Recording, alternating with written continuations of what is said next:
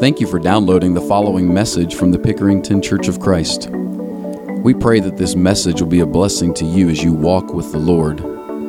For more information or to find additional resources, locate us on the web at pickeringtonchurch.org. Enjoy the message.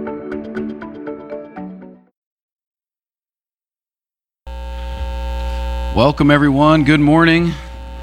To our family, we're very glad to see you today. Thanks for making time to be with us. And to our friends, very special welcome to you. I didn't know we had this many friends. I'm proud of you guys.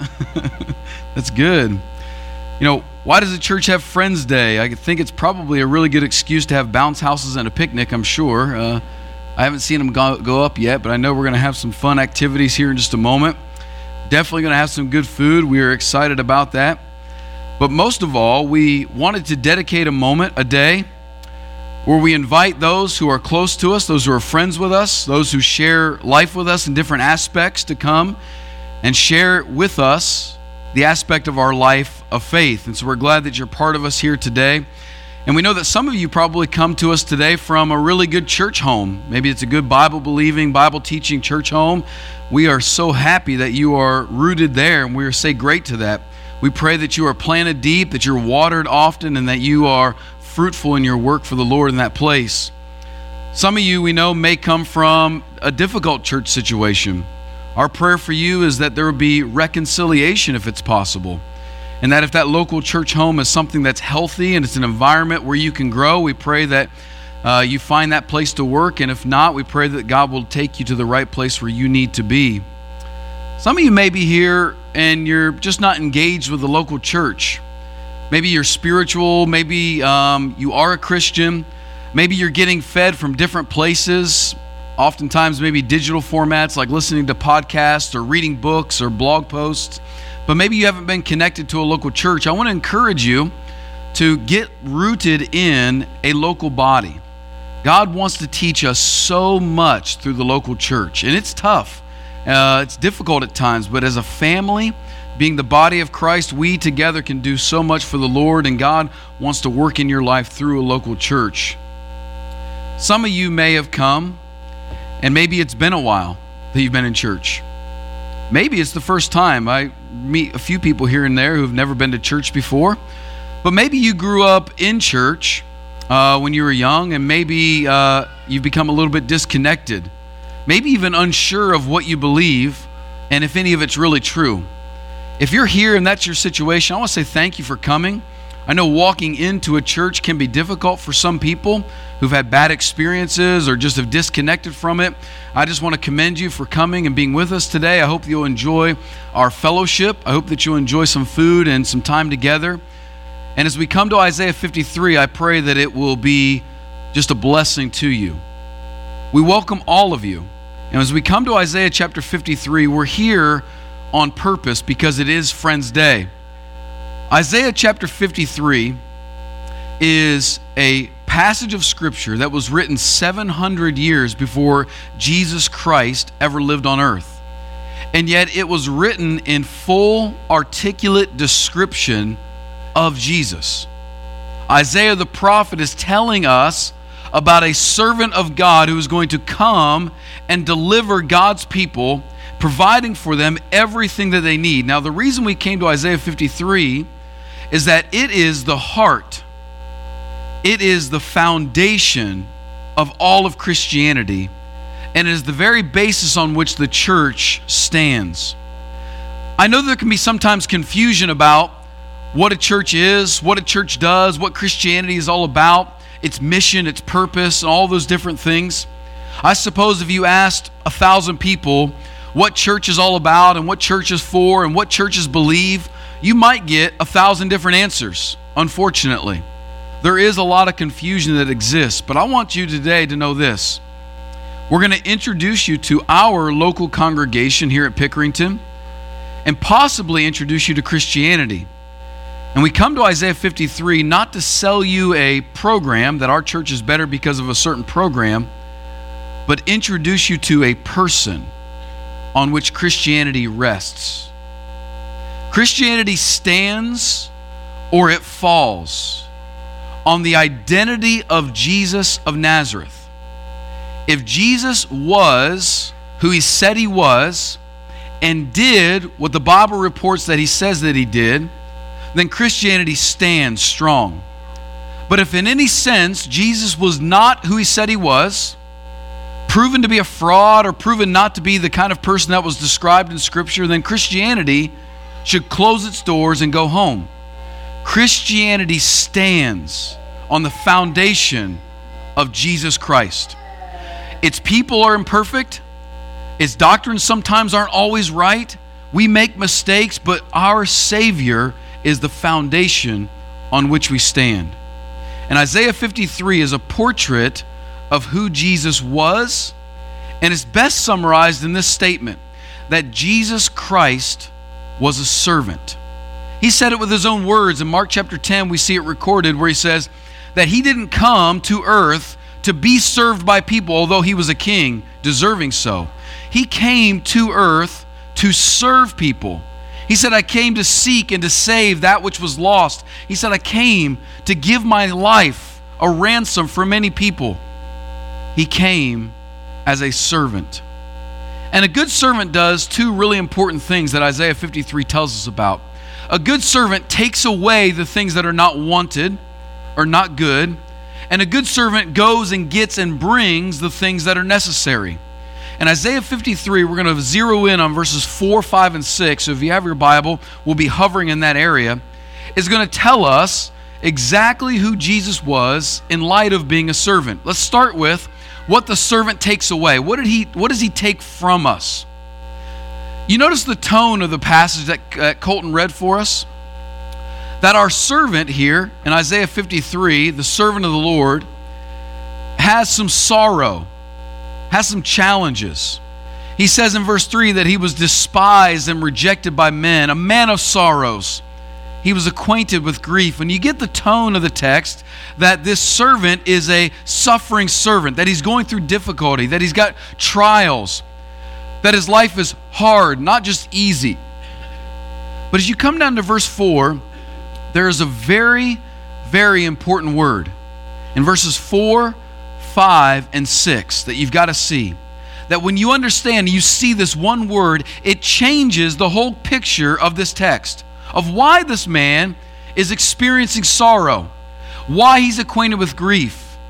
And that word is this: our. Now, what does that mean? Look in verse 4. Read it with me. Surely he has borne our griefs, and he has carried our sorrows. Yet we esteem him stricken, smitten by God, and afflicted, meaning we are disinterested, assuming that he deserves it. Verse 5, but he was pierced for our transgressions, and he was crushed for our iniquities. Upon him was the chastisement that brought us, or our, peace. And with his wounds we are healed. You see, this is the heart of Christianity. If you don't get anything else, make sure you get this. The centerpiece of Christianity, the thesis statement, the one thing you've got to get is this: that Jesus Christ stood in our place, carried our sorrows, bore our griefs, healed our sickness, solved our sin problem. He was a man acquainted with sorrows and grief. He was suffering as a servant because he was standing in, taking for us what we deserved. Now, he takes two things for us, and you got to zero in with me to make sure you get it. The first one is this: Jesus Christ, as a Savior, takes away our guilt. The Bible uses a word here, you see in verse 5, he was pierced for our transgressions, crushed for our iniquities. Those are Bible words that are used to describe this one simple phrase, which is sin. Now, you're probably familiar with the word sin. Sin's the bad things we're not supposed to do, right? It's typically how we understand the word sin. What sin really means is to miss the mark that God designed or intended for how you're supposed to live. You see, God is your creator, wired you, designed you, created you, formed you, and he says, here's how I want you to live. I'm your maker. Here's how your best life can be lived. And you and I, as the Bible says, tells us in verse 6, all like sheep have gone astray. We've gone our own way. We've done our own thing. We've veered off of the path of living the way that our Maker has designed us to live. Just like any parent who's brought forth a child and wanted that child to live in a certain way, and when that child goes an opposite way, that parent looks down and says, no, I want you to go this way. This is the right way. Our Father and our Creator, our Judge, our God, has made us, designed us to live a certain way. But we have gone our own. And the Bible calls that transgression, to go too far, iniquity, to fall short, sin, to miss the mark. That's all those words mean, is to miss what God designed for your life. And when you don't live up to the way you were designed to live, that brings about guilt before God. We have done wrong things. There is no one that stands before the presence of God and says, I have yet to sin. I'm innocent. I've done nothing wrong. Like the psalmist would cry out, who can stand before the hill of God and in his presence? It takes righteousness, perfection, innocence to stand in front of a holy God, and we have not been able to do that. And rightly so. When wrongs happen, punishment is deserved, justice is deserved. That's exactly the way that we operate in our life. When things go wrong, we expect justice. We just don't like justice when it has to do with us. But when justice comes to our sin, here's the center of Christianity. Jesus says, I'll step in and take that which you deserve as a perfect and sinless sacrifice. I'll take what comes for their guilt so that they don't have to take it. I will bear their griefs and carry their sorrows. I will be pierced for their transgressions. I will be crushed for their iniquities. I will take that which they deserve. He takes away your guilt. And inside of Jesus Christ, any person who comes to him can be guilt-free of sin. But the second thing he does is this. He takes away your guilt, but he also takes away your shame. Now here's the deal. There are two experiences with sin. The first one is the external experience. Me before God, I'm guilty before the judge. He's perfect, I'm not perfect. I'm wrong before him, and I'm guilty. But the other experience is this, the experience of shame. Guilt is I did something wrong. Shame is I am wrong. Guilt is I did something bad. Shame is I am bad. And you notice he says in verse 4 that Jesus bore our griefs and he carried our sorrows. The result of all sin is eventually isolation. And either we experience isolation from God, being separated from him in sin, isolation from each other because we've hurt each other, or even isolation from ourselves by not being able to handle what we've done or what's been done to us. Either shame, we experience shame for what we've done or what's been done to us. That's what sin does to us. Sin, both in what we do and what's been done to us, has a way of defining us. You ever notice sometimes we can't shake that definition about us when we've done something wrong, or maybe you've done something big that's wrong, or maybe something's been done to you. Those negative offense, those negative things that we've done or had done to us begin to define us and shape us. That's the negative effect of sin, that it just seeps into our identity. And Jesus also steps in and says, I'll take away from you the burden of this negative event. And so when you think about Jesus and you think about Christianity, you have to ask, how many people in here, whether Christian or not, are still carrying guilt for their sin, still carrying shame because of sin? Maybe you can't let go of past mistakes. Maybe you can't see yourself in any other light than just the light of your error. Jesus bore the burden of all of that in his life and in his death, and he invites you to come to him and let him take that burden off of you. Well, how does he do that? The servant takes, but the servant also gives. You notice in verse 5, as he takes away our guilt and our shame, he brings back to us the very things we need. He starts with this in verse 5. Pierced for our transgressions, crushed for our iniquities. Upon Jesus Christ was the chastisement, literally the whippings, the beatings, that gives you peace. So If you're not familiar with the story of Calvary, Jesus Christ lives about 33 years of his life, sinless, error-free. No one can hold him accountable because he has done nothing wrong. He stands before Pontius Pilate, and he's silent, and he's condemned to death because of jealousy and rage, and he's condemned to be able to be beaten 39 times and then crucified on a cross. And he's standing there on the whipping pole with a scourge being braided together, and at the end of that scourge there's pieces of bone and metal and rock that are tied into that, and he's whipped 39 times. And each moment as he is losing his peace, you're gaining yours. In the moment that he's losing his health, you're gaining all the healing you've ever needed. He says the chastisement for our peace was upon him. You see, here's what happens. When Jesus was going through that suffering, when he was being tortured and beaten and mocked and ridiculed and then hung on a cross and died, the just God of the universe was punishing sin and forgiving sinners. When your guilt is taken away because of sin, when you realize in Jesus Christ he offers you ultimate forgiveness, what returns, what floods back into your life is peace. And peace is not just the absence of war or the absence of problems. Peace is literally taking the pieces of your life and making you whole again, making things right. You have peace with God. We're okay now. I'm no longer at enmity with you. We have peace with others. We can forgive because we've been forgiven. And we have peace ultimately with ourselves. When you trust what Jesus Christ has done for you, you can look yourself in the mirror and say, I know I've done wrong, more than I can ever imagine probably. But because of Jesus, I can be forgiven. You have peace with yourself. You're made whole. You see, the servant gives you peace, but he also gives you healing.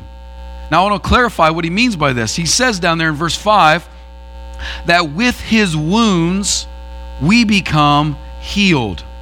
Now, the prophet Isaiah, the gospel writers, the whole narrative of the Bible is zeroed in, is intent on making sure that your soul, which is the real you, this body you're wearing right now might not be the real you, but your soul is the real you. That's who you are. And he wants that to be healed. And sin has so much damaging effect upon our lives, who we are, our minds, the way we think. The sin that we commit defines us. The sin that's done to us hurts us. And you and I end up being wounded people, and Jesus Christ, through his wounds, heals us. You see, the more you understand and the more that you trust the gospel message that Jesus Christ would die for you in your place, the freer the person you become, the more liberated you become. When you really buy into the truth that Jesus Christ stepped in legally and died for your sins. God is a just God, and this is where it works in our benefit. Because God said, I'm a just God, and if he has punished Jesus Christ for your sins, he will not then punish you for those sins. He punishes once. You've heard of double jeopardy? God does not work double jeopardy. He's punished Jesus. Now here's why this works. Here's why this frees you. Because when you believe this, that your sin has already been punished, it liberates you. You walk out of the courtroom and you go, but no chains, I'm free. And you become free, first of all, to confess your sin now. You see, the reason we don't confess sin, the reason we don't pray and tell God, the reason we don't open up to each other and say sin is because we're afraid of being judged and condemned. And when you know in Jesus Christ that you're not condemned, that you're not judged anymore, you're free to confess. Sin that is pent up in your heart is really eroding your soul. And in Jesus Christ, you know that it's been paid for. You can confess it, own it, and move on from it. You're not just free to confess, but you're also free to change. You see, the story of the gospel of Jesus Christ is the greatest message of love that you've ever heard. You walk away from that story saying, you mean that I am, me, Anthony, loved that much? That means that I am not defined by my sin anymore. I am not defined by my mistakes. I'm not defined by my limitations. I am not defined by all of the mistakes that have given me an identity up till this point in my life. I am defined by the extent to which Christ loves me. And regardless of what you think about me, regardless of all the times that I fail you and you have opinions and judgments about me in your mind, I am defined today by the fact that Jesus Christ said, I would leave heaven, come to earth, and I'll die for you. That's the only thing that defines me. And when you have that kind of love, you're free to go after changing your life. Sin, listen to me, sin is what makes you in your life both defensive and defeated. Sin is what makes you on edge. You're trying to defend yourself, to prove that you're not as wrong as you think you are, to try to outrun your mistakes, to try to prove that you're better than what your sin says you are. And when you run out of gas, you become defeated in your sin, and you turn back to sin to escape the effect of being so borne down by sin. And when you and I realize the greatest gift of Jesus Christ that He has given to us, His love, His forgiveness, His grace. Verse 11 says it this way. Look down at verse 11 of Isaiah 53. He says, out of the anguish of his soul, he shall see what he's done and be satisfied. Jesus. By his knowledge shall the righteous one, Jesus, make my servant, make many people to be accounted righteous. Do you see? Here's the greatest thing Jesus gives you. Righteousness. Now, righteousness, if you're not too familiar with church, is another Bible word that means the ability to stand in front of somebody and be fully accepted for what you've done. Righteousness in the workplace is your resume. You hand your resume to a hiring person and you say, look, here's what I've done. You should accept me. Righteousness in an academic setting is your transcript. You hand that to grad school or whatever and you say, here's my record of performance. You should accept me. But righteousness before God, moral righteousness, none of us have it good enough to stand before God. Because when I stand before God and say, God, I didn't steal, He'll say, did you lie? God, I'm not an idolater. He said, you loved money more than you love me. You see, I can't stand before God and be righteous. And because I can't be righteous, then I run and I hide and I turn to sin to escape from the lack of righteousness. And Jesus says, in my suffering, in my anguish, in my perfect righteousness at the cross, I'll take your sin, but I'll give to you my record of perfection. So now if you're in Jesus Christ, when God looks at you, He says, my perfect son, my perfect daughter, let me bless you. Don't hide anymore. Don't be afraid. No more guilt. No more shame. You see, the story of Jesus is the story that tells you the two greatest truths you'll ever learn. The first one is this, you're not going to like it. That you are more sinful than you ever know. You're worse than you think you are. Even the intent of your heart is probably worse than what you imagine. And you realize this by realizing the Son of God, a sinless, perfect Son of God, had to die for me. I'm worse than I can imagine. But the second truth is this. You are more loved than you could ever hope for. You see, all of us are desperate and begging and searching for acceptance and love in every outlet of our life. We want our bosses to approve of us. We want to find a spouse that approves of us. We want to have children that make us look good. We do all these things so that we feel loved and approved. And we're missing the one approval that we desperately need. That's God's, when He looks at us in Jesus Christ and says, well done, good and faithful servant. You see, at the end of our sermons here, typically we offer an invitation. And what we're trying to do is invite people to change, to grow, to take steps. It's designed for everyone. An invitation is not just for people who are not Christians, like they used to have tent meetings and people would come forward and they become... An invitation is not just for non-Christians. It's for all Christians. The most mature of us in this building, this invitation for you to take a next step in your faith. Some of you Christians may need to dig deeper into the gospel and start confessing sin that you're holding on to. Maybe you're a Christian already and you're holding on to shame, being defined by your sin and not Jesus' love. You need to let go of that and move forward. Maybe you're not a Christian and the message of Jesus is the very story you've been looking forward to. The one that you need. The one that you have been searching for all your life. I promise you won't find this love story in Titanic or Frozen. You find it in Scripture. A kind of love that will die for you but not stay dead. You see, Jesus died for you, went into the tomb, but then He raised back to life by the power of God. To march forward into eternity, He said, come, follow me. I'll take you there. If you need to take a public step in your faith, you can do that. We're going to stand and sing in just a second. But if you need to take a step in your faith, today's the day to take a step, either publicly or privately. Let's stand and sing. If we can help you, you can come.